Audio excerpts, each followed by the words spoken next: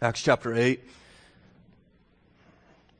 You can find your way there. It's on page 916 in the Pew Bibles in front of you. We shall see that persecution is not a modern phenomenon. God's people have been persecuted as long as there has been God's people. For instance, it has taken place this June in Pakistan, when Sobia Nadeem, a graduate student in physics and a follower of Jesus, was abducted, forcibly converted to Islam, and forcibly married off to one of her abductors. Happened this July in China, when a church was raided for the 7th time in the last 2 months, accusing the Christians of unregistered Christian activities. It happened on June 27th in Lebanon, when 5 Christians were killed by a suicide bomber when he struck the Christian village of Kwai. It happened in August in India, when a 66-year-old pastor was beaten unconscious when 4 radical Hindus stormed the church service. It happened in Russia. This summer passed a new law requiring government permission for sharing one's faith outside the house of worship. It happened on July 7th in Sudan, when 14 Christians were arrested because they were protecting the Christian school, which the Sudanese authorities are attempting to seize in order to give to a Muslim business. 2 other pastors in Sudan are standing trial for crimes against national security, and if found guilty, may be sentenced to death. It happened in August in Vietnam, when 100 pastors were arrested for refusing to register their churches with a government-sponsored church. It happened on July 3rd in Kenya, when Pastor John Kurunga was murdered by the Islamic group Al-Shabaab after leading a meeting to promote the peaceful coexistence between Muslims and Christians. It happened in June in Nepal, when 8 Christians were arrested for distributing Bibles accused of proselytizing, which is illegal in Nepal. It happened on September 11th in the Philippines, when Perfecto Padilla, a 50-year-old church leader, was gunned down while lying in his hammock by 2 Muslim men in front of his 12-year-old daughter and 10-year-old son, who are now orphans. It happened just a couple months ago in Syria, when 12 Christians were crucified after refusing to convert to Islam, a 12-year-old boy included among them. And we could go on and on and on. This is the story of God's people, that Christians will suffer and continue to suffer for their love of Jesus. There are thousands of these stories, and they are not new. The church has faced the hatred of the world, just as its founder faced the hatred of the world, and yet here we are, gathering today to worship Him, to pray to Him, to call upon Him to act on behalf of His people. And not just us here at Hamilton Baptist Church, but literally hundreds of millions of brothers and sisters in every country in this world, gathering to worship the God who, for many of them, will bring hardship and suffering upon them. They do so out of their deep love to Him above anything. His people have always suffered. And yet, despite this persecution, what happens? The church continues to advance. It continues to grow. In fact, that's probably wrongly phrased. I would suggest that we might even say it is because of the persecution that the church continues to advance. I want to show you this morning from the Word of God that not simply can the kingdom of God not be destroyed, but the very method in which the world uses to destroy the kingdom actually causes it to grow. By the great providence of God, He takes the hatred of our enemies and turns it upon its head and uses it to spread the fame and the loving grace and mercy of the Lord Jesus Christ. And so you, this morning, may be tempted to be discouraged. There's a lot of emotion going on in my heart right now. Yours too, I imagine. Maybe you're tempted to be sad, confused, concerned, angry. All of that, I think, would be appropriate. Hopeless? No. Hopeful? In spite of this, maybe even because of this, yes. I want to encourage you this morning that God rules even in the persecution of his people and uses it to bring joy to the lost and glory to his name. Consider this morning Acts chapter 8, beginning in verse 1. Hear now the word of God. And there arose on that day a great persecution against the church in Jerusalem, and they were all scattered throughout the regions of Judea and Samaria, except the apostles. Devout men buried Stephen and made great lamentation over him, but Saul was ravaging the church, and entering house after house, he dragged off men and women and committed them to prison. Now those who were scattered went about preaching the word. Philip went down to the city of Samaria and proclaimed to them the Christ. And the crowds with one accord paid attention to what was being said by Philip. And when they heard him and saw the signs that he did, for unclean spirits came out of many who were possessed, crying out with a loud voice, and many who were paralyzed or lame were healed. So there was much joy in that city. There are three truths I want to use from this. I want to bring out of this passage to encourage us this morning. And not just to encourage us, but to guide us in our prayers for our persecuted brothers and sisters. We'll spend the bulk of our time on the first truth. That is, the gospel spreads through persecution. Not the gospel spreads in spite of persecution. The gospel spreads through persecution. Or we might even say, because of persecution. Consider verse 1. And there arose on that day a great persecution. What day? That is the day of the stoning death of Stephen. This up-and-coming leader of this church, this young man, this powerful preacher, was brutally murdered by the Jewish authorities, and they stoned him. And on the heels of that murder, a great persecution arose against the church in Jerusalem, we read. And so what's the result of that? Look, read on. And they were scattered throughout the regions of Judea and Samaria except the apostles. And so what happens is the Christians fled. They got out of town. The persecution hits Jerusalem, and by the way, but at this time, where was the church? In Jerusalem. Where else was the church? As far as we know, nowhere else.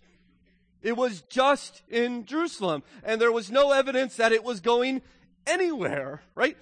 No evidence that there was any, at this time, missionary endeavor to take the gospel outside of Jerusalem. But if you'll remember how the book of Acts began, prior to Jesus ascending to heaven, he said, what? And you will receive power when the Holy Spirit comes upon you from on high, and you'll be my witnesses, where? In Jerusalem, and in all of Judea, and in Samaria, and to the ends of the earth. The church is supposed to be in Jerusalem, yes, but also in Judea, Samaria, and even to the ends. But no one was going to Judea.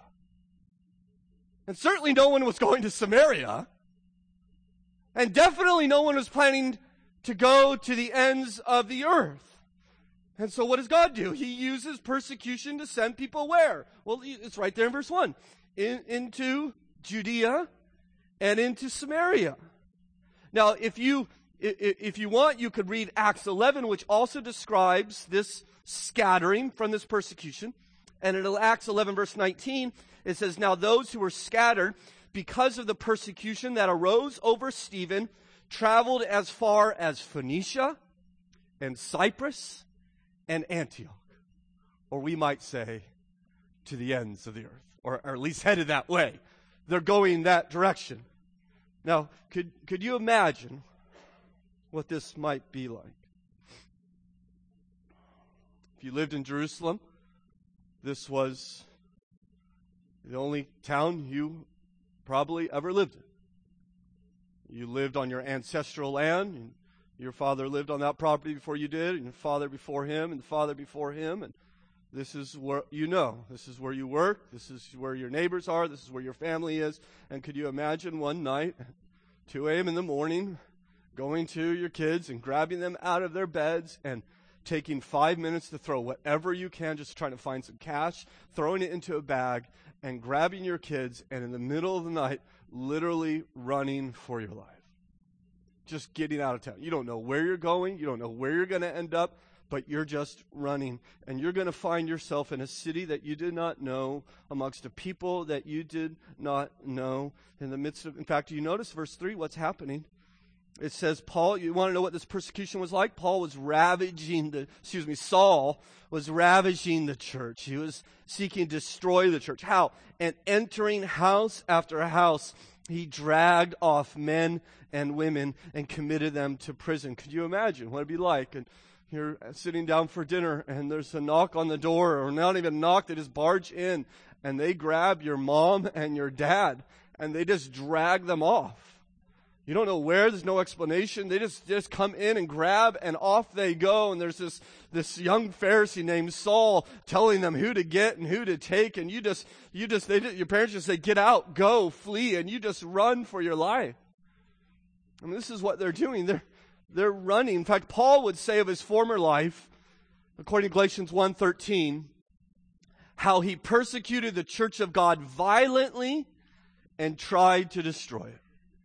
And so he's out trying to kill and destroy this church there in Jerusalem, and you're running for your life, scattered to a foreign land, to a foreign city, right? You don't have a home, you don't have a job, you don't have a church door that you can knock on and say, I need help. You're just there and in this foreign city. And what do you do when you get there? Well, look in verse 4. Now those who were scattered went about preaching the word. I mean, how amazing is that? Because I expect them to shut their mouth, right? Get your feet planted for a little while, right? Just try to survive, right? Lay low, right? And there may be a time for that, right? But they found shutting their mouth too hard out of their love for Jesus, out of their love for the lost. These common Christians, it's all the apostles remain in Jerusalem. This is not the clergy who are doing this. This is just the common Christians out there taking the name of Jesus wherever they go. In fact, in Acts chapter 11, verse 21, again describing the same scattering, we find out what's the result of them preaching. It says the hand of the Lord was with them, and a great number who believed turned to the Lord. People started coming into the church. People started giving their life to Christ, right? Paul attempts to destroy the church, and it actually is the means for its missionary growth. God uses that to scatter his people abroad, and he continues to do that even to this day. Consider what took place in China when Sheng Ji, a young mother and a pastor's wife, was arrested in 2014 for her ministry to kindergarten-aged children. Now, this family had been preparing as best you can for the eventual arrest of her husband, who was a pastor. They were totally caught off guard when it was not the pastor who was arrested, but his wife. She would spend 2 years in a Chinese labor camp, working 12 hours a day, being served a meager portion of rice with boiled cabbage day after day for 2 years. During her 2-year imprisonment, she was not permitted to see her 2 sons, aged 1 and 3, when she was arrested. One of her greatest fears, one of her greatest concerns is that when she would be released, if she would be released, her sons would not even know who their mother was. She was housed in a prison cell 15 feet by 15 feet. And I measured this morning. That's smaller than my office just around the corner. She lived there for 2 years with 15 other women in that same cell. Many of them murderers. Many of them just getting in fights in the midst of that cell. Other women would just sob uncontrollably there in that cell. And in spite of all of this hardship, she discovered this amazing opportunity to minister. And she began to love her cellmates. And despite her long hours and labor, Sheng-Ji read the Bible every night and would teach her cellmates hymns and Bible stories, leading them to faith in Christ. And soon, her trustworthiness was recognized by the prison authorities. And she would say, God is great. It makes me think of Joseph in the Old Testament. After 6 months, they let me manage all the prison cells. God continues to do this. He's doing it in Yemen. When 2 years of civil war has shattered this country, everything is on its head. Everything is different except one thing, the persecution of Christians. For instance, in June of 2016, Muslims interrupted a church service, barging in and beat every man they could find in that building worshiping Jesus. This is the common activity that takes place in Yemen. And yet, despite that persecution, or maybe because of that persecution, and in light of the civil war raging around them, it has actually brought the Yemenese Christian church together, and they have begun to share resources with one another, like we see in the book of Acts, and they begin to meet daily for prayer and breaking of bread and for worshiping, and the Muslim neighbors are taking note. They're asking questions. Why is it that Muslims kill and Christians just show mercy? And in fact, Christian workers from Yemen, from all around the country, are reporting a greater openness to Christianity than they've ever seen before. Many Muslims are coming to faith. One local church ministry leader said, every 2 or 3 days, we discover a new believer. I want you to understand, in light of the suffering, maybe even because of the suffering, God will not be stopped. In fact, the very means by which the world uses against the church are the same means by which our God grows the church. Even Tertullian, the 2nd century church father, said, kill us, torture us, condemn us, grind us to dust. The oftener we are mowed down by you, the more in number we grow. The blood of the Christian martyr is the seed of the church. God will spread the gospel through persecution. This tells me 2 things. In light of the fact that God, here's 2 lessons for us. That in light of the fact that God grows the church through persecution, we need, my brothers and sisters, even in America, as we see the tide against us, we need to live with the eyes of faith. We see the persecution around the world, or take it home, we see the defeats of the cause of Christ here in America, the setbacks of the church at home, the tide turning against us, and we are way too quick to give up hope. We're way too quick to wring our hands in midst of defeats. If we see things with the eyes of God, I think we would see every setback and every trouble and every suffering that's taking place around this world as simply God repositioning His church to live more faithfully for His glory and more powerfully for the advance of Christ. This is how we need to see trouble when the world comes against us. This is how we need to pray. We need to pray that those who are suffering would have hope, would see how God is working. Because I think, think about this, is Acts 8 Christians, or these suffering Christians around this world today, I don't think instinctively think, okay, well, God's going to use this, God's going to work. I think the instinct is fear. The instinct is discouragement, right? We need to pray for them. We need to ask God to help them to see what He is truly doing, to walk by faith, even in the midst of hardship. That's the first lesson we can learn from the reality that God uses persecution to spread His kingdom. But here's a second lesson. I hope you take this with the kindness that it is offered. We need to beware.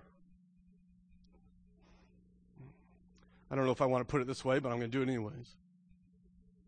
We need to beware of the trouble that not being persecuted brings upon us. Let me try to explain it. We need to beware of the trouble that comfort and plenty offer us.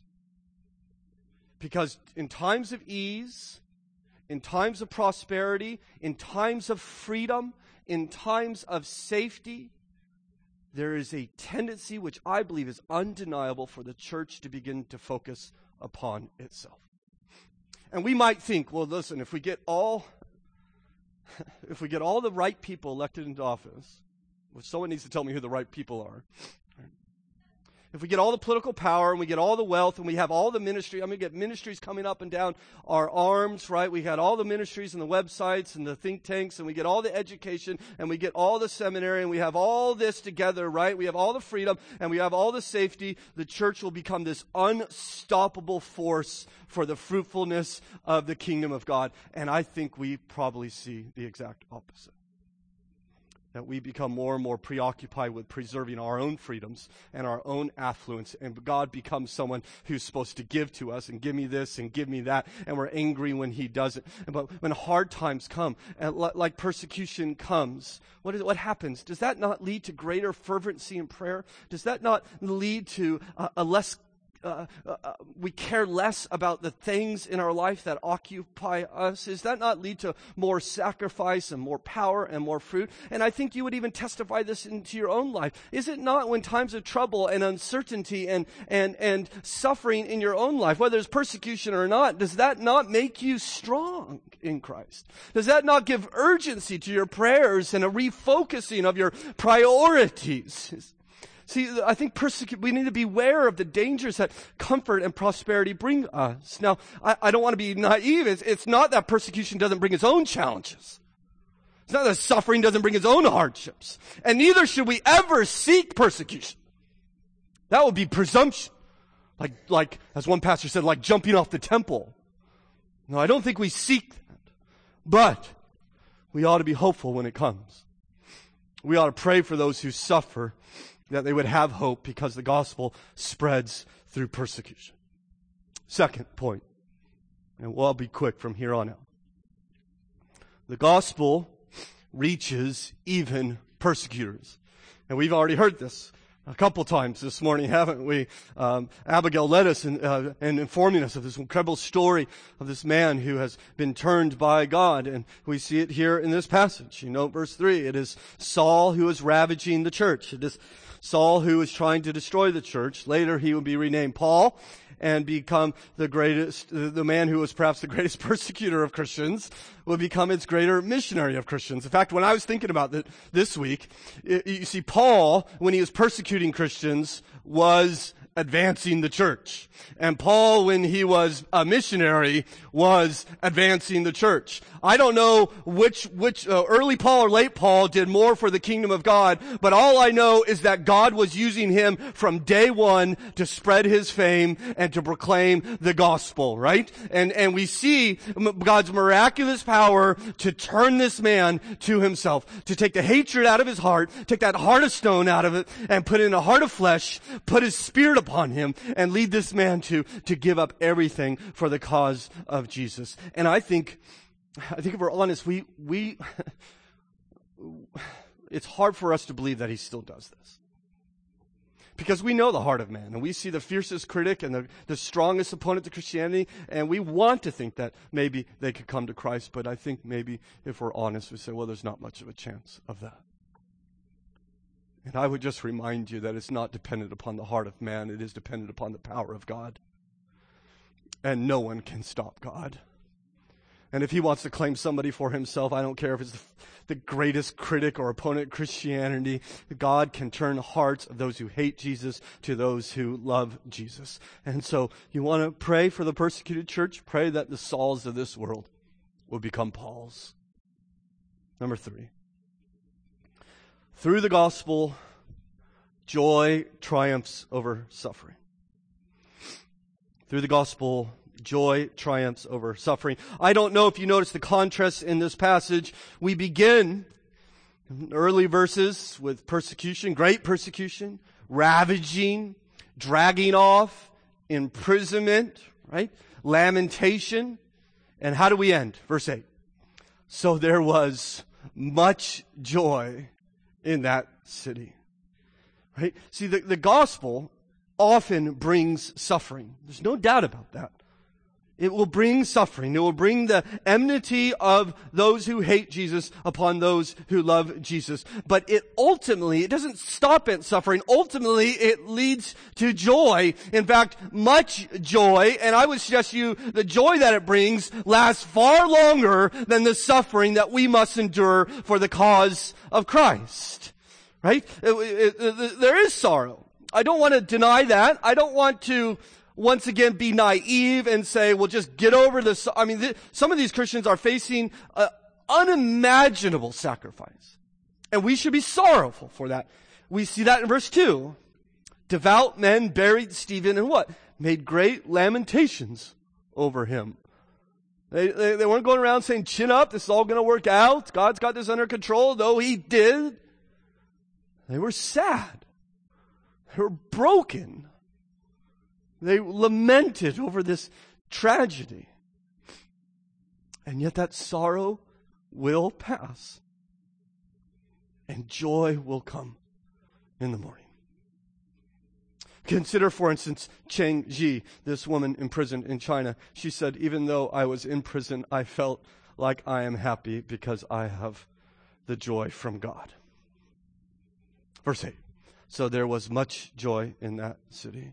Triumphant joy, indomitable joy, unconquerable joy, everlasting joy is the gift from God to those who follow him. An everlasting joy in this life and the life to come. And you can kind of see why they're joyful. Of course, verse 7 is somewhat obvious. For unclean spirits came out of many who were possessed, crying out with a loud voice, and many who were paralyzed or lame were healed. I trust there was great delight in that. But I think the main reason for joy is found in verse 5. And Philip went down to the city of Samaria and proclaimed to them the Christ. And the crowds, with one accord, paid attention to what was being said by Philip, right? He comes and he told them about Jesus. He proclaimed to them the Christ. He told them, as I want to tell you now, that God has sent his Son into the world to save lost sinners like me and you. He did not come simply to teach us or simply to be a model for us, though certainly he did that. He came ultimately to die for us. He came to pay the penalty that my sin had incurred, the wrath in which I was due from my rebellion against my Creator. He said, Stephen, I will take that wrath upon myself on the cross. And he did it not only for me, but every single person who will bow their knee to Christ, no matter how great your sin. 3 days later, he got up from the ground, from the grave, and walked around, first appearing to the 12, then to 150, and said, just as I told you, I am alive, the payment has been made, and if you will confess with your mouth that I am your Lord and believe in your heart that God has raised me from the dead, you will be saved. I tell you this morning, as I trust Philip told the Samaritans, that Christ alone has the power to forgive your sin. That Christ alone can reconcile you to your Creator, and that he has gone to prepare a place for us. He is making a beautiful place for us, and one day he will come again and receive us to where he is, that we would be with him forever in a place of no more sorrow and no more suffering and no more sadness and no more tears, just abounding and eternal joy in the presence of our Maker and our Savior. I say, if you have Christ, no matter how great the suffering in this world, no matter how severe the persecution in this world, joy is yours in Jesus. Much joy. And so let us pray that joy would abound. That joy would abound here amongst the church in America. And that joy would abound amongst the Christians throughout this world. Let us pray one last time for our brothers and sisters in Christ.